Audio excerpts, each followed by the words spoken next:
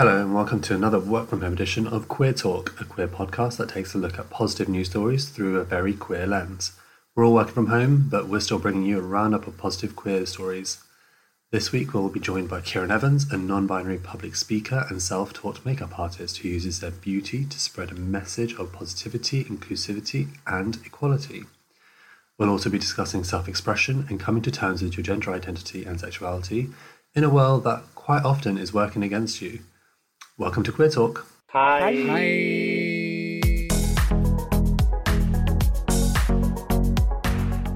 Lockdown is certainly difficult for all of us as it continues. However, we are really grateful to be able to create another episode for you, given all that's going on at the moment.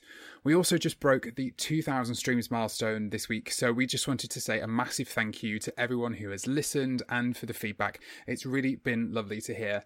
As per, let's take a look at some more positive queer news stories.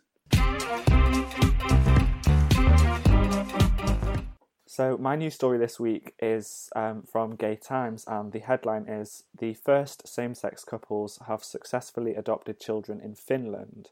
Now, back in 2017, Finland passed the laws for same-sex marriage and same-sex adoption at the same time, and different people got married back in 2017, but only now have the first same-sex males and same-sex female families adopted children in Finland, which for me was kind of concerning. Like, I don't know if I'm a bit confused as to whether the process took 3 years or whether nobody thought about adopting until now, because I imagine in the UK that's something that people had desired and waited for a long time.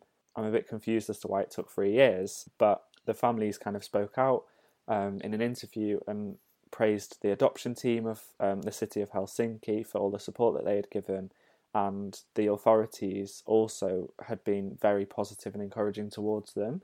So the process overall actually seemed quite nice and refreshing for them, which is really good to hear, because it's obviously quite stressful, especially to be the first same-sex people in your country to adopt. Must be quite overwhelming. How do you guys kind of feel about that? To be a same-sex couple and adopt, to be the first people in your country to do that, do you not think that would be a daunting experience? What I would say in terms of, would I feel a sense of unease or sort of feeling like I was under the microscope, I'm going to say no. And the reason why I say that is because you would hope that the individuals who are out there trying to adopt or being one of the first to adopt is kind of irrespective. I would hope that people who are adopting because they want to be able to support a child, rather than doing it for the glory of being the first to do something. And I think that, or I hope that, the couple here just want to support the child. Yeah, they've asked to be anonymous. Is that not right, Spencer? Yeah, I believe so. Yeah, so I think that kind of tells you everything about that, doesn't it, really? And that they kind of, for them, yes, the process has taken a period of time and they are the first ones to do it. But having said that, you know, they just want to be able to make a child happy and bring them into a loving family. I think that's a good point, is this couple clearly wanted children. They've gone through this long process of adopting a child, and now they just want to spend time with their family. They could have chosen to be more public about it, taken on the mantle of the cause and become an activist family. But that's completely up to them, you know, because being the first person to do something like this means that you will always be seen as kind of like the figurehead for that cause. Yeah. And that's a lot of responsibility to take on if you just want to have a child and raise a kid. I think it's just a beacon of hope for other people. I think, like, you know, once one family does it, it starts to become more normalised, because obviously this is a new thing for Finland. And so as it becomes more normalised, hopefully more and more same-sex couples will choose to adopt. It could have a very positive impact on children in the care system, you know, that maybe haven't been given the best start in life. Just one thing to say, though, is that, you know, Finland is a Scandinavian country and they're known for being relatively social and relatively good when it comes to the LGBTQ plus community. I am slightly surprised, I would say, that it's taken so long for that to happen. But at the same time, I'm glad that it's happened, because obviously it's another step forward in terms of, as you say, Spencer, normalisation of same-sex couples being able to adopt. They mention later on in the article that they're aware of their family's special status, so I think they're actually quite grateful for the ability to adopt. But they mention that they're still an ordinary family and they rejoice in having a normal baby routine. So I think what I was saying about like, do you think they would feel, well, do you think we would feel overwhelmed being the first in the country to do that? I think they're just happy to live an ordinary life and, you know, have a routine with a child. And just because they want to stay anonymous now doesn't mean in the future they will. Absolutely. That might also be to protect the child, you know, because there could be a backlash also from this, especially if it's so new to a country. And I think if there was a backlash, you'd want the child to kind of remain protected and anonymous and stuff. So I think that is healthy, definitely. Helsinki confirmed also that other same-sex couples were currently going through the adoption process, so it's nice to see that it's moving on quite swiftly. The article ends, I wouldn't say on a positive or a negative, but kind of on a statement that we definitely need to take into consideration, is that same-sex adoption is only legal in less than 30 countries in the world, and I believe there's like 195 countries in the world, so that's actually quite mad. Quite low, if I'm honest. Yeah. Like there's a lot of work to be done, you know. I think we often champion same-sex marriage at the forefront of like the LGBT fight. I think that's very much what kind of makes headlines and stuff more often than not. But same-sex adoption definitely is something that we should be championing and kind of fighting for. So yeah, but I'm really glad to see that these families are being able to take part in something that's so special. Having children, whilst you two may disagree, I think is very, very exciting, very heartwarming, and I think, it's exciting to see that Finland are kind of taking a step forward with this.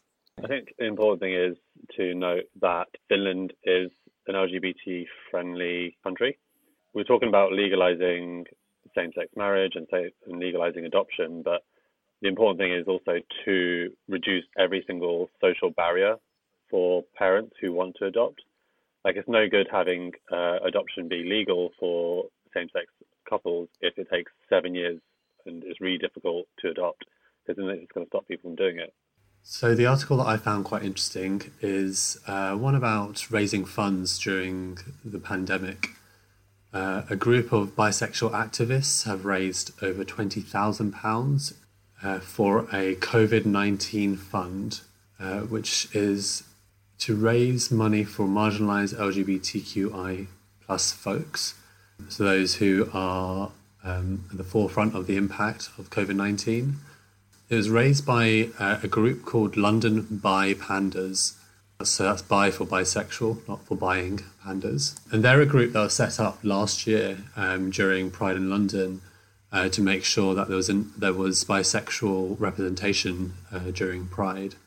And they've continued to be an active group in London, and they've raised money for COVID now, but previously, back in November, they organised a solidarity demonstration in Soho where they showed support for the trans community. It's part of a kind of protest against a trans exclusionary group that formed the tail end of last year. So they're continuing with their activism by generating funds for people in hardship at this time during COVID-19. It's quite extraordinary that they've managed to raise £20,000 just from community funding. So there was no public or corporate funding from here. It's purely the sheer activism and will of these amazing individuals, and they've raised this money. The fund closed at the end of April, so now they're opening it up for people to apply for grant funding from them. So anyone who could do with a bit of extra money, some funding, people who have lost some income can reach out to the London Bi Pandas group to see if they can get any support. So I think it's really amazing how the LGBT community can get together to support each other. Yeah, definitely. I think raising money now I think it's quite difficult. I think people are feeling more generous because they're aware of the issues going on. The generosity of our community always kind of shows in times like this where people are like, okay, this is serious, how can we help like our community and our group? And that's shown here. Like 20 grand is a huge amount of money. That's crazy. So it's a massive amount of money to raise, especially for such a new group. They're definitely a group to look out for in the future. So gaining more and more popularity through this amazing activism work. But also it's great to see that bisexuality as the sexual orientation is in the news, because it really does not get much of the limelight when it comes to the LGBTQ plus community. And I know that when I've spoken to people who identify as bisexual in the past, they often feel as though they are part of the invisible group within the community. Yeah. So it's really great to see that part of the community getting some news. Finally, it's really good. Yeah, I mean, I think it's part of their mission statement is to increase the awareness of bisexual issues. Hence why they're called Bi Pandas. I did some research into their organisation, and the reason they're called Bi Pandas is because actually they're saying that a lot of bisexual people aren't very confident in romantically, and that's something that pandas also do. So it's kind of a pun on that. And also they are a group of activists who represent bi plus, not just bisexual people, so including pansexual people and that whole spectrum in between the straight and gay world. So the London Bi Pandas have raised this fund to specifically support highlighted marginalised groups, including trans plus and non-binary people, migrants, bisexual, people of colour, disabled, homeless, elderly, those living in poverty, those with loss of income, sex workers. They've got a long list of what they define as marginalised groups. So they're really trying to target those in the most need of help, which I think is a very admirable cause. Yeah, it's really important, and I think to list all of those marginalisations is important too, because saying, oh, we'll help marginalised people is one thing, but for like sex workers, for example, may not feel included in that, especially a bisexual community group. The sex workers may not feel they're entitled or even on the same page as bisexual community in this case. So I think it's important to kind of list marginalizations so that people feel or know that they're part of this and that they're being reached out to and looked after. That's a very good point, because if you had just written marginalised groups, it's very vague and it doesn't really bring much visibility to each marginalised group. So the London Bi Panda group is hoping that from the success of their community fundraising, that it will inspire other groups to also do similar projects to raise money for their local communities. So I think we're seeing a lot of this happen in London and maybe across other cities, where organisations are actively raising money to support either their charitable causes or actually widen that mission statement to support everyone who is in need. I see it as well with my work with Pride in London is we've opened up a community fund, which will also do something similar to what the Bi Pandas are doing, where smaller LGBT charities and organisations can apply for grant funding directly from Pride in London. So that should be opening up soon, and I'm sure there'll be plenty of other organisations who are also offering those kind of support. And it's really just about trying to make sure that everyone who needs help can access it and know that there are these small pockets of money that they can reach out for in these times. Amazing.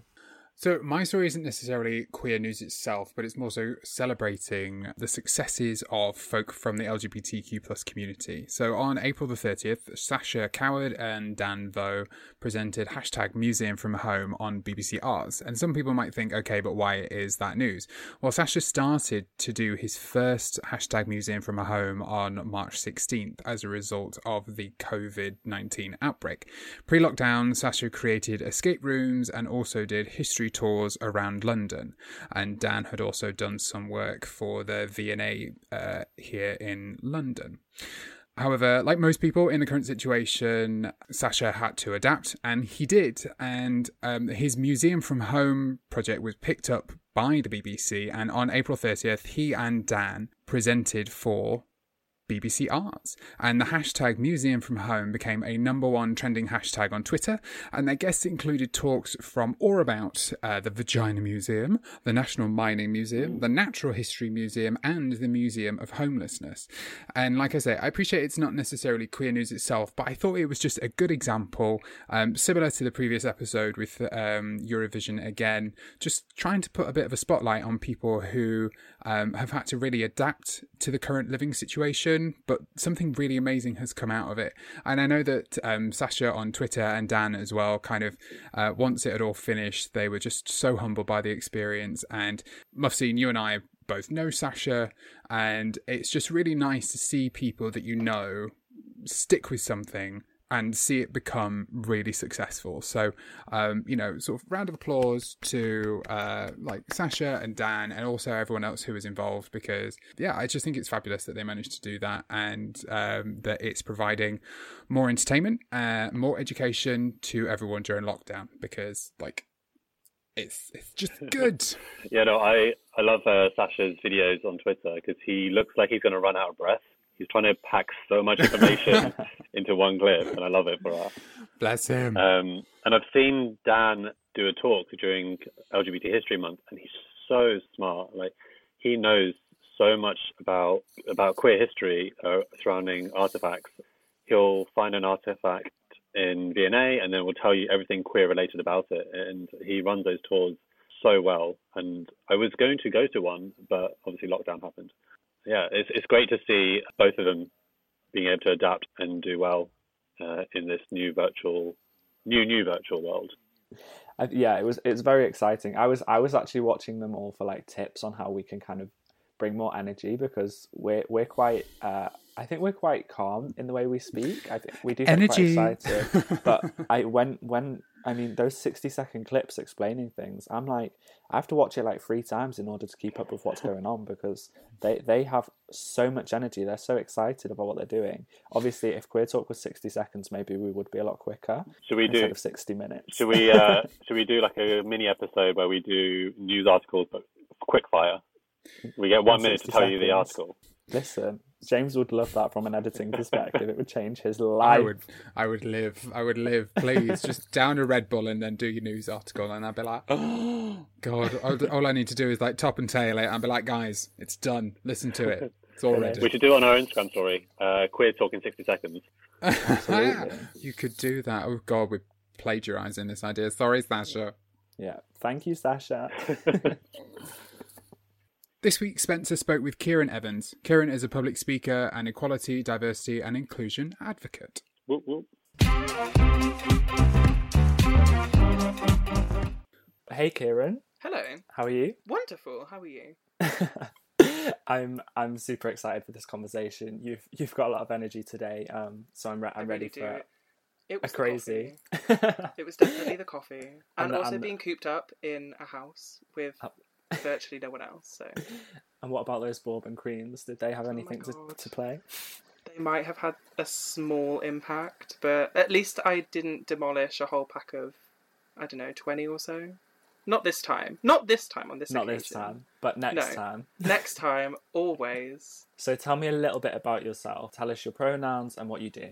So I'm Kiran. My pronouns are they and them. I identify as gay and non-binary, and I am an LGBT activist. So I did a little bit of digging into your social media, which I'm sure you'll love. Became obsessed and then asked you to come on the podcast. And the message I found you project most often is that as LGBT people, and particularly you address non-binary people and trans people, you suggest that we should all try and live best as our authentic selves. Now, we both know, being part of this community, that is quite a big struggle for many people, depending on their living situation or their mental health. How did you reach this point? Have you lived as your authentic self since day one, as far back as you can remember, or was this something you had to kind of come to terms with? So the way to sort of answer that really is, what is authenticity? So if you look at the word authenticity, it means staying true to yourself and being genuine, keeping it 100, put that emoji in there.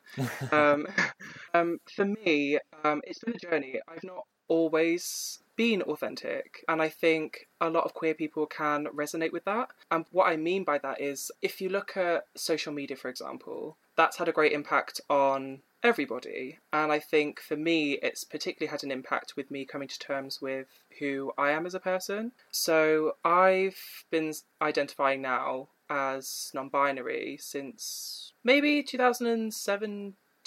So about 3 years now, I think. I really don't keep a timestamp on anything. No, I definitely wasn't being my authentic self. I was trying too much to be like everyone else and fit in, with inverted fingers. But I'd say in the last 3 years, I've definitely found more of myself by doing things that aren't expected of me, and sort of figuring out or navigating how that kind of plays out. When I first began identifying as non-binary, my exposure to that was, hey, you can be queer and you can do this. You can use the word queer and it means this. It doesn't have to mean something negative that other people would, or most other people would, take offence to. Because again, it's one of those things, obviously it's down to the individual. For me, when I started becoming more authentic, it was taking a step back to think, let's start from like the beginning, I think is like the best thing to do with me. So we've covered what authenticity means. Authenticity means living your true self and being true to who you are. The way that I came around that was realising to myself that things didn't sit comfortably with me in the way that I was identifying maybe 3 years ago.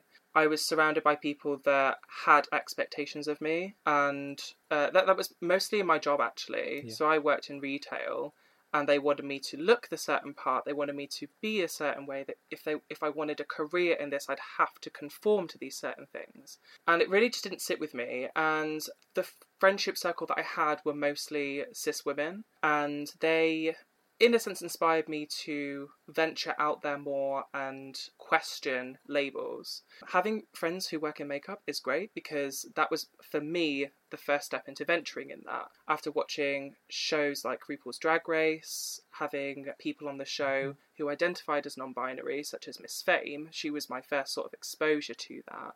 I think the moment that I saw Miss Fame on TV talking about their identity, following them on social media and YouTube and how they self-identify as non-binary, definitely got me questioning myself. And I think that having that plus, I don't know, having friends that would do makeup, that for me were the two things that I wanted to really get into more and sort of go down this path of my own and figure out what that means for me, for being my true self. And that for me was the beginning, was makeup. I've always been interested in makeup, seeing them do things and the transformations and seeing how people get more confident with that. So but that was also challenging in itself, because where I live is very, very conservative, and the business that I worked for at the time didn't want me giving off that image to customers. So there was a lot of inner conflict between, okay, I want this to be my career, but also I'm really unhappy. Back 3 years ago, I was very, very depressed, and that had a lot to do with the fact that I wasn't being able to express myself. So fast forward maybe like a couple months on from that, I left my job and I started to delve more into my creativity, wearing makeup, wearing clothes that were different, so shopping on like sort of both sides of the store. H&M has been a fantastic, if we're allowed to drop names, I don't know if we are. Absolutely. You drop all those names. Okay, fab. We're dropping names then.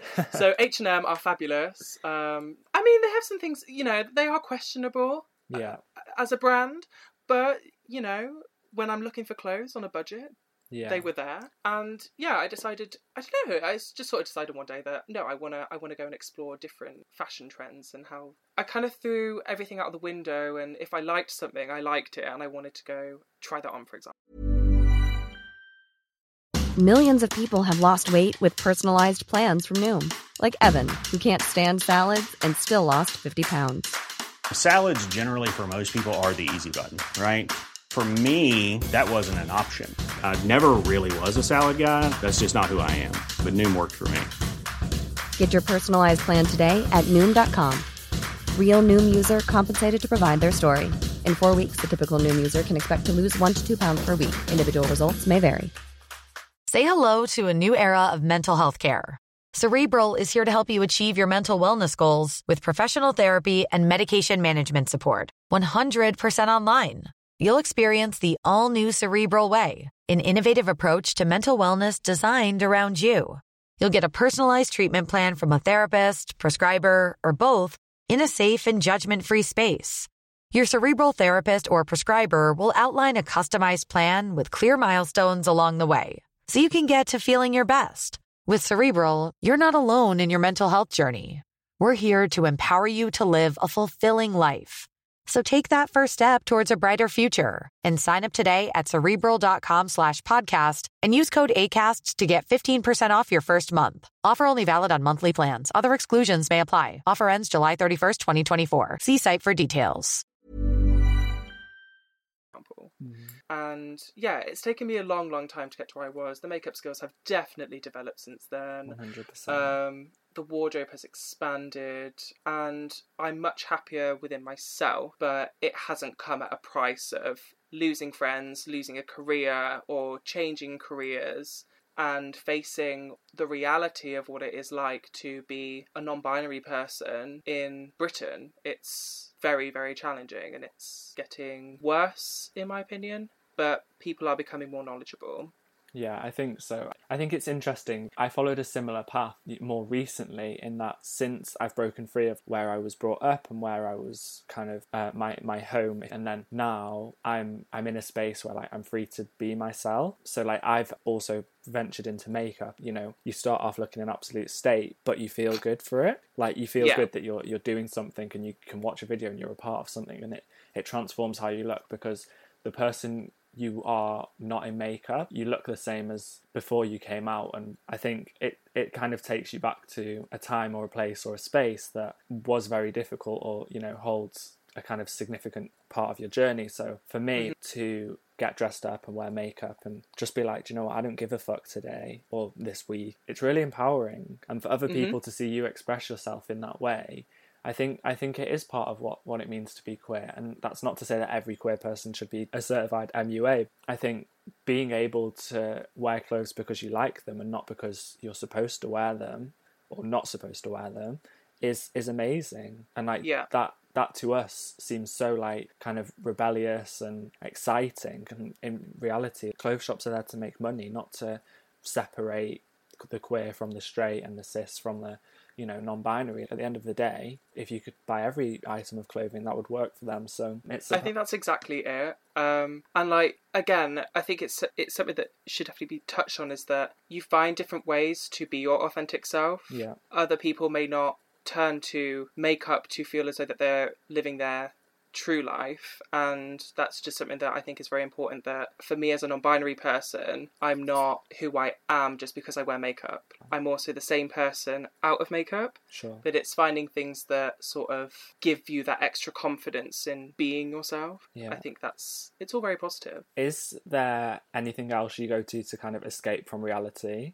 Not that makeup is an escape from reality, but I think it very much it's a place you go to when you're feeling good or to make you feel good. So is there anything else you do to kind of escape? Oh, 100%. So if you know me, I'm a huge geek. I love gaming, and I mean, I could go on for ages about like random games that I play. I'm really into role-playing games. They're into role-playing, everyone. Only if it's online. But yeah, role-playing games, I am obsessed with them. Anything that I can play that has a strong female lead, I am instantly drawn to. I am all there for strong, independent woman of power. I'm fully obsessed with it. So I spend a lot of my days playing, I don't know, at the moment I'm playing Assassin's Creed. Although I'm not playing a female role, I am living my gay fantasy through that in the beautiful Grecian islands. But games that I do play a lot and that I'm drawn to, like straight away comes into my head, Batman. Not playing as Batman, couldn't care about the rich cis billionaire in his tower. No, I want to play as Catwoman. I want the body. I want the boobs. I want the ass. The outfit. I want to cartwheel into someone's face. Yes. And you know, just cause some drama. She's in it for the drama, and I just love that. Yeah, I really love just escaping through that, because I think for me, growing up, I've always found female role models who have influenced me in some sort of way. I've never really connected with cis male characters. They're always quite boring, always like, I don't know, trying to cause fights and stuff, and it's really not me. And the way that I'm able to further express myself is through the power of video games. Yeah. It's definitely more like an extension of who I am, because I'm never going to have, as Monique Hart would say, I do not have that ooh-ah sensation. Ooh. But on, I don't know, fighting games where I want to flick a fan at someone's eye, yeah, I'm going to do that. I'm going to live that. I'm going to have that moment. I can't do a cartwheel, but right now I can on this video game, and I'm going to get my shush. You know what I mean? So we can cross you in real life, but in the gaming world, we need to stay well away. Oh my god, yeah. So I'm going to hand it to you. Talking about getting dressed up, doing makeup, expressing yourself, where do your inspirations come from? You mentioned Miss Fame on Drag Race really inspired you in terms of being non-binary and exploring through makeup. Who are your other inspirations? Maybe not just celebrities, but maybe people on social media. I think, so there's another key influencer, I shall say, and that's Sasha Velour. The work that Sasha does for the community is incredible. They've taught me so much about how to be me, how to help others, and they're stunning at the same time. Look at their Instagram. Oh my gosh. At Sasha Velour, go follow. Go. Anyway, no, Sasha Velour is like the other celebrity figure, we'll say, that has greatly influenced me. Having met them 3 times, each time I almost die inside. But it is iconic. It is it is the moment. But no, other people that do inspire me are my queer family that I have around me. Shout out to the Birmingham Queens. Absolutely obsessed with you all. Yeah, my queer family inspire me a lot. Being surrounded by drag performers and other trans and non-binary people alike, they all teach me something new about how to be me and how to better the lives of other people. And I treasure them a lot for that. But yeah, my Birmingham family are treasures, and they always continue to inspire me. So they obviously accept you and kind of encourage you to be who you are. In terms of your coming out experience, coming out as gay, did you have a negative or a positive experience? I suppose coming out as gay was probably one of the harder things to do, because I sort of had 2 coming out experiences. I prefer the term opening up to people, because I feel as though that coming out is almost like, I don't know, it has more of a tone of deceit to it. That's just my own little thing. But yeah, when I first came out as gay, it was difficult. I mean, I came out as gay to my friends first, so my closest friends at school knew when I was year 10. Year 10 is when I came out to my closest friends, and then slowly I came out to other people. I didn't come out to everyone when I was at school because I didn't want the negative experience that was attached to that. I grew up mostly in Oxfordshire for 6 years, and my sort of exposure to LGBT at the time was always negative. I mean, sex education for me was horrendous. I mean, I was being taught that gay sex was HIV still in that sort of time frame, which was not that long ago. But I didn't want to come out at school purely because of the experiences that I'd seen other openly queer people at school had gone through. So some would say relatively young. You know, it's always your choice as to when you decide to come out. It's never too late or too early, as long as you are happy within yourself. That's what is important. And for me, I felt as though that was the right time. Friends began to know, other friends began to know, and that was kind of it, really. I was just embraced by everyone from that moment onward. My sexuality has never really been the outstanding thing that I've had thrown at me.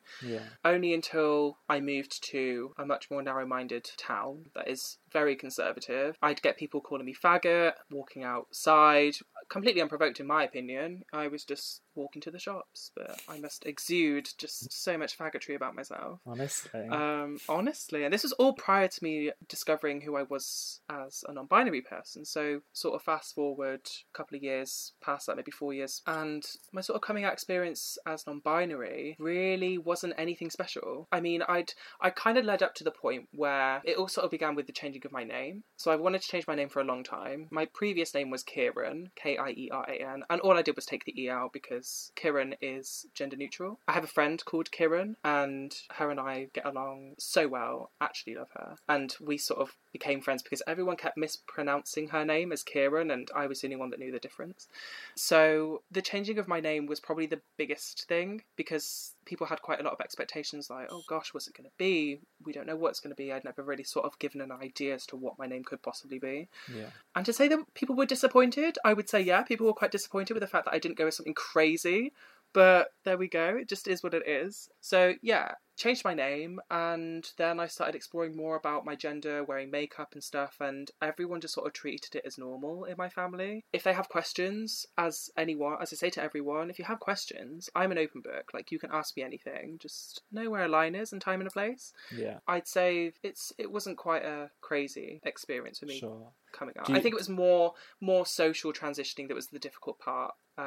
Was sort of every day, if I wanted to put a face on and go out, that was probably the biggest challenge. Yeah. Because I was terrified about just public reactions, especially as I sort of said, where I live, you don't see people like me. There's barely any LGBT representation. The more I did it, the more I got confident in myself, and the more that I just stopped giving a fuck about what other people thought. Yeah. And continued to surround myself with people who have the same energies as me. And that's how I definitely became happier within myself and more confident. Yeah. I feel like I did a similar thing. So I grew up in North Wales in a smaller town, and I didn't know anyone else that was gay when I was there and when I was coming out and stuff. And now it's interesting to see people that liked on me or like called me out on being gay have come out since, and I'm like, oh, congratulations. That explains Where's my everything. apology, bitch? Yeah, like literally, like, please. Yeah, it's interesting. But since I've discovered like different fashions and clothing and makeup, when I go back home now, I'll get dressed up, I'll put my face on, and I'll be like, right, we're going out for dinner. Most people don't care. And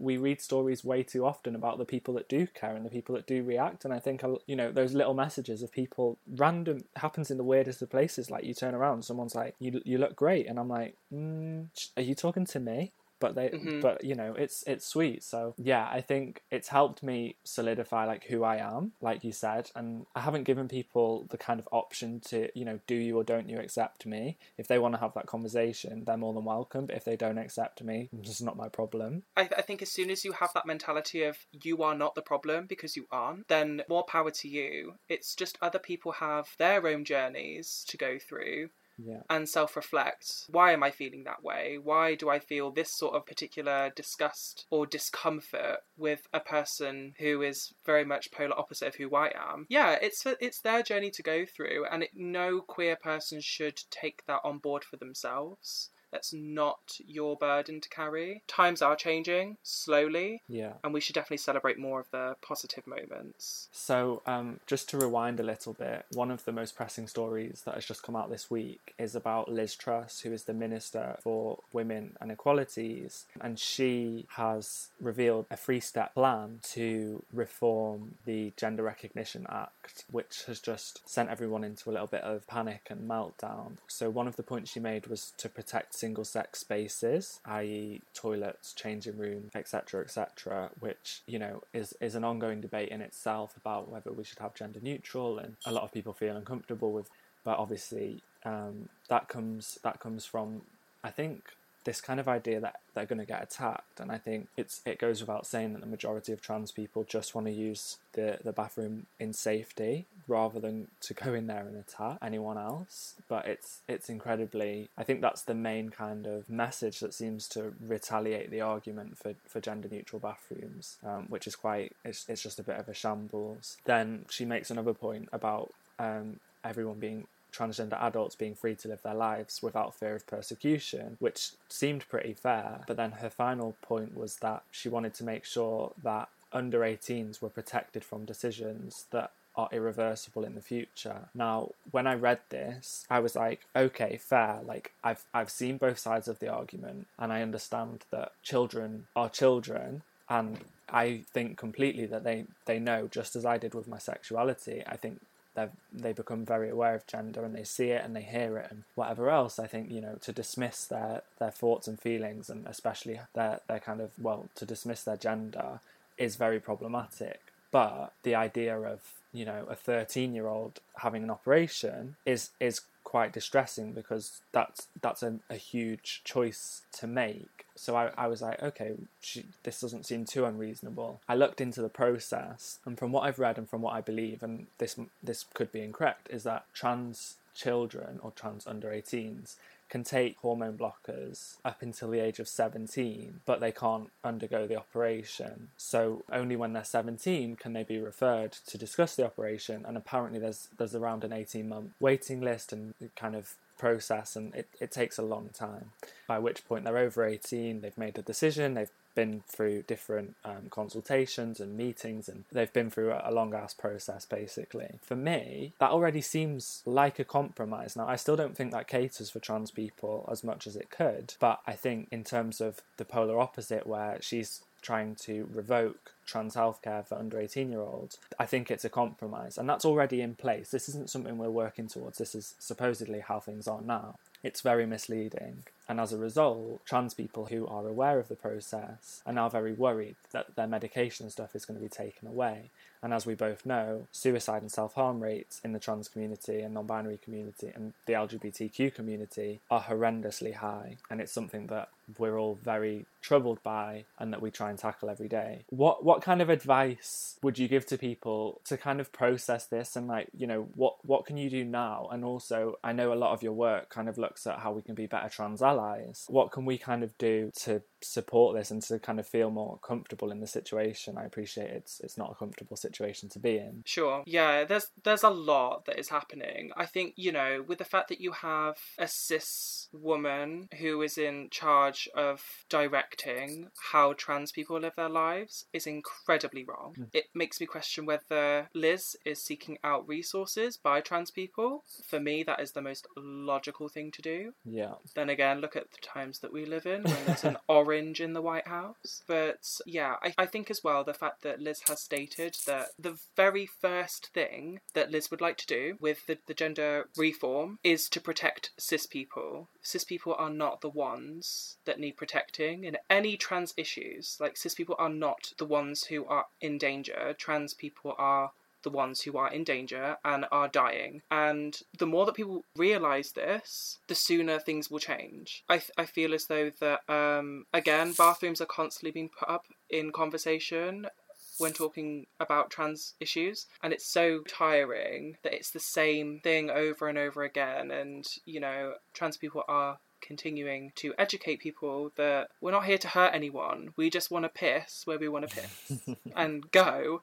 And yeah, it was the first issue that when I read that, yeah, it was a horrible feeling to know that cis people are being prioritised in trans matters again. And I think with the way that media have been talking about this as well, has a devastating effect on, again, the trans issues that we are faced with. The fact that I think there were about 4 news outlets that I had seen that had said that children or under 18s were not going to get reassignments, and that is obviously not the case. This sort of mindset that you're going to change your mind, I mean, it dates back decades. You can't really sit there and say that there aren't cases that have happened, because I'm sure there have been cases.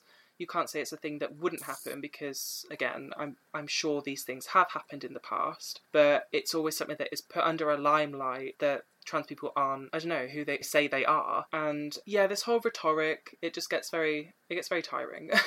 But, you know, for people that aren't familiar with how some trans people go through their own personal journeys, having access to hormone blockers is a great start, because you are delaying the process. And again, if it is something down the line that you, as a gender diverse person, you feel that, actually, I wouldn't like to completely change. I think everything's so personal, but a wide amount of trans people need this to survive. So it is one thing, yes, but again, I think it's come with a price that government just don't understand the issues or are refusing to listen to what people actually need. I want this to end in a positive note, and it definitely will, but we have to sort of like address the things that need to be addressed. It's the fact that 100% media are twisting things, and, you know, trans rights are only being thought about when or if it impacts cis people, and it's really not the case at all. We're a very small percentage, but when you really look at the statistics, there's millions of us out there, and we're not having access to healthcare that we are entitled to. And I think when you put it as simply as that, I think it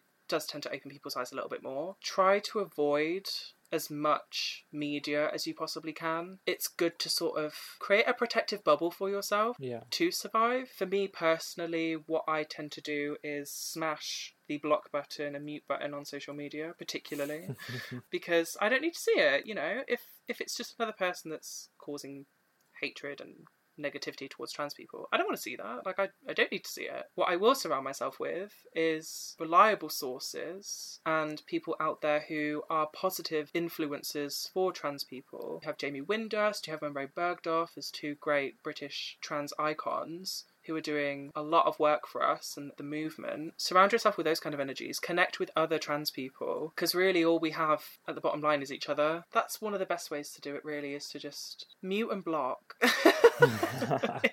It sounds so bad. It's really difficult to really like put into words. That's what it's come to. I think completely. I think we need to read the facts, and by reading the facts, you have to check more than one source. Yeah. Because every single source will give you a different number and a different... Don't read the Daily Mail. Yeah, don't read the Daily Mail ever. Just delete it. Just block it. Not even just for trans issues. Just stop. Yeah, don't even erase the words from your mind. And then, you know, again, like you said, you've got to connect. There's so many incredible queer people out there that are speaking the truth, that are being creative, that are making things really just like, you know, making the best of it, and also supporting people and, you know, encouraging us to support one another. And I think particularly like you coming on to Queer Talk and sharing your story and things like this, like it all just benefits people. It all just brings us together even closer. I agree. And that's really important. That's unity is so key in these times. And I think as well, allyship is so important, because we really do need the allyship of cis people. Even within the LGBT community, we have to have our allies who are gay, lesbian, bisexual, etc. stand by trans people for this fight for equality. We need cis people to wake up, and we need them particularly to help lead us in this movement. Engage with more trans people. If you're finding that on social media it's not diverse, and honestly sometimes I sit there and I look at people's accounts, I'm like, girl, I mean, you could really spice that up. For everyone listening, Kiran just rolled their eyes, which just says it all. It just says, it explains it completely. You can probably hear the eye roll, to be honest. Yeah, I heard it. Like my laptop just like shook. Go support trans people. Go like their Instagram pics. Go follow them. Go listen to their music. Get involved with them. Don't hesitate to engage with them as well. Just think, is that appropriate for me to engage with them with a question that is completely unprovoked? Probably not. Yeah, definitely engage with more trans people. There's so many different means and ways that you can really support trans people. Really, the key one is listening. Listen to us. Yeah. You need to just speak to people and treat people with kindness. Like if you have a question for a non-binary or trans person, it probably is inappropriate, because you wouldn't ask that question to yourself. If someone asked you that question, like, how would you take it? Like, instead, why not just be like, damn, your makeup's good. Wow, I love what you're saying. Oh, I hear you, but what have you thought about this? Have a real normal conversation. Yes. You don't need to be all weird about it. Oh God, yeah. I think we've very much given people way too much to think about, and also nothing to think about. Don't think, just do. Like, just be better, do better. Be better. Support trans and non-binary people, yes. And just please, just try harder. But yes, I think no, it's been great. It's been great. Thank you very much for having me on the show. It's been a super cute chat, and I think we covered everything from gaming to makeup to the absolute audacity of our government. So thank you so much for coming on. Thank you so much for chatting with us, and we'll speak to you soon. Oh, gotcha. And that, everyone, is the end of episode 7 of Queer Talk. Please don't forget to subscribe to us on your preferred podcast platform. And if you listen to us on iTunes, please don't forget to share and rate, because it helps us out massively. You can also keep the conversation going via the socials. We are on Instagram at queer_talk, and on Twitter we are at queertalk_. Until next time. Bye. Bye.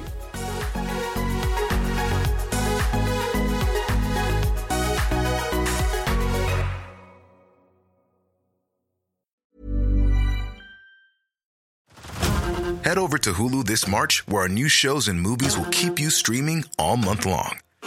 Catch the award-winning movie Poor Things, starring Emma Stone, Mark Ruffalo, and Willem Dafoe. Check out the new documentary, Freaknik, The Wildest Party Never Told, about the iconic Atlanta Street Party. And don't miss FX's Shogun, a reimagining of the epic tale starring Anna Sawai. So, what are you waiting for? Go stream something new on Hulu.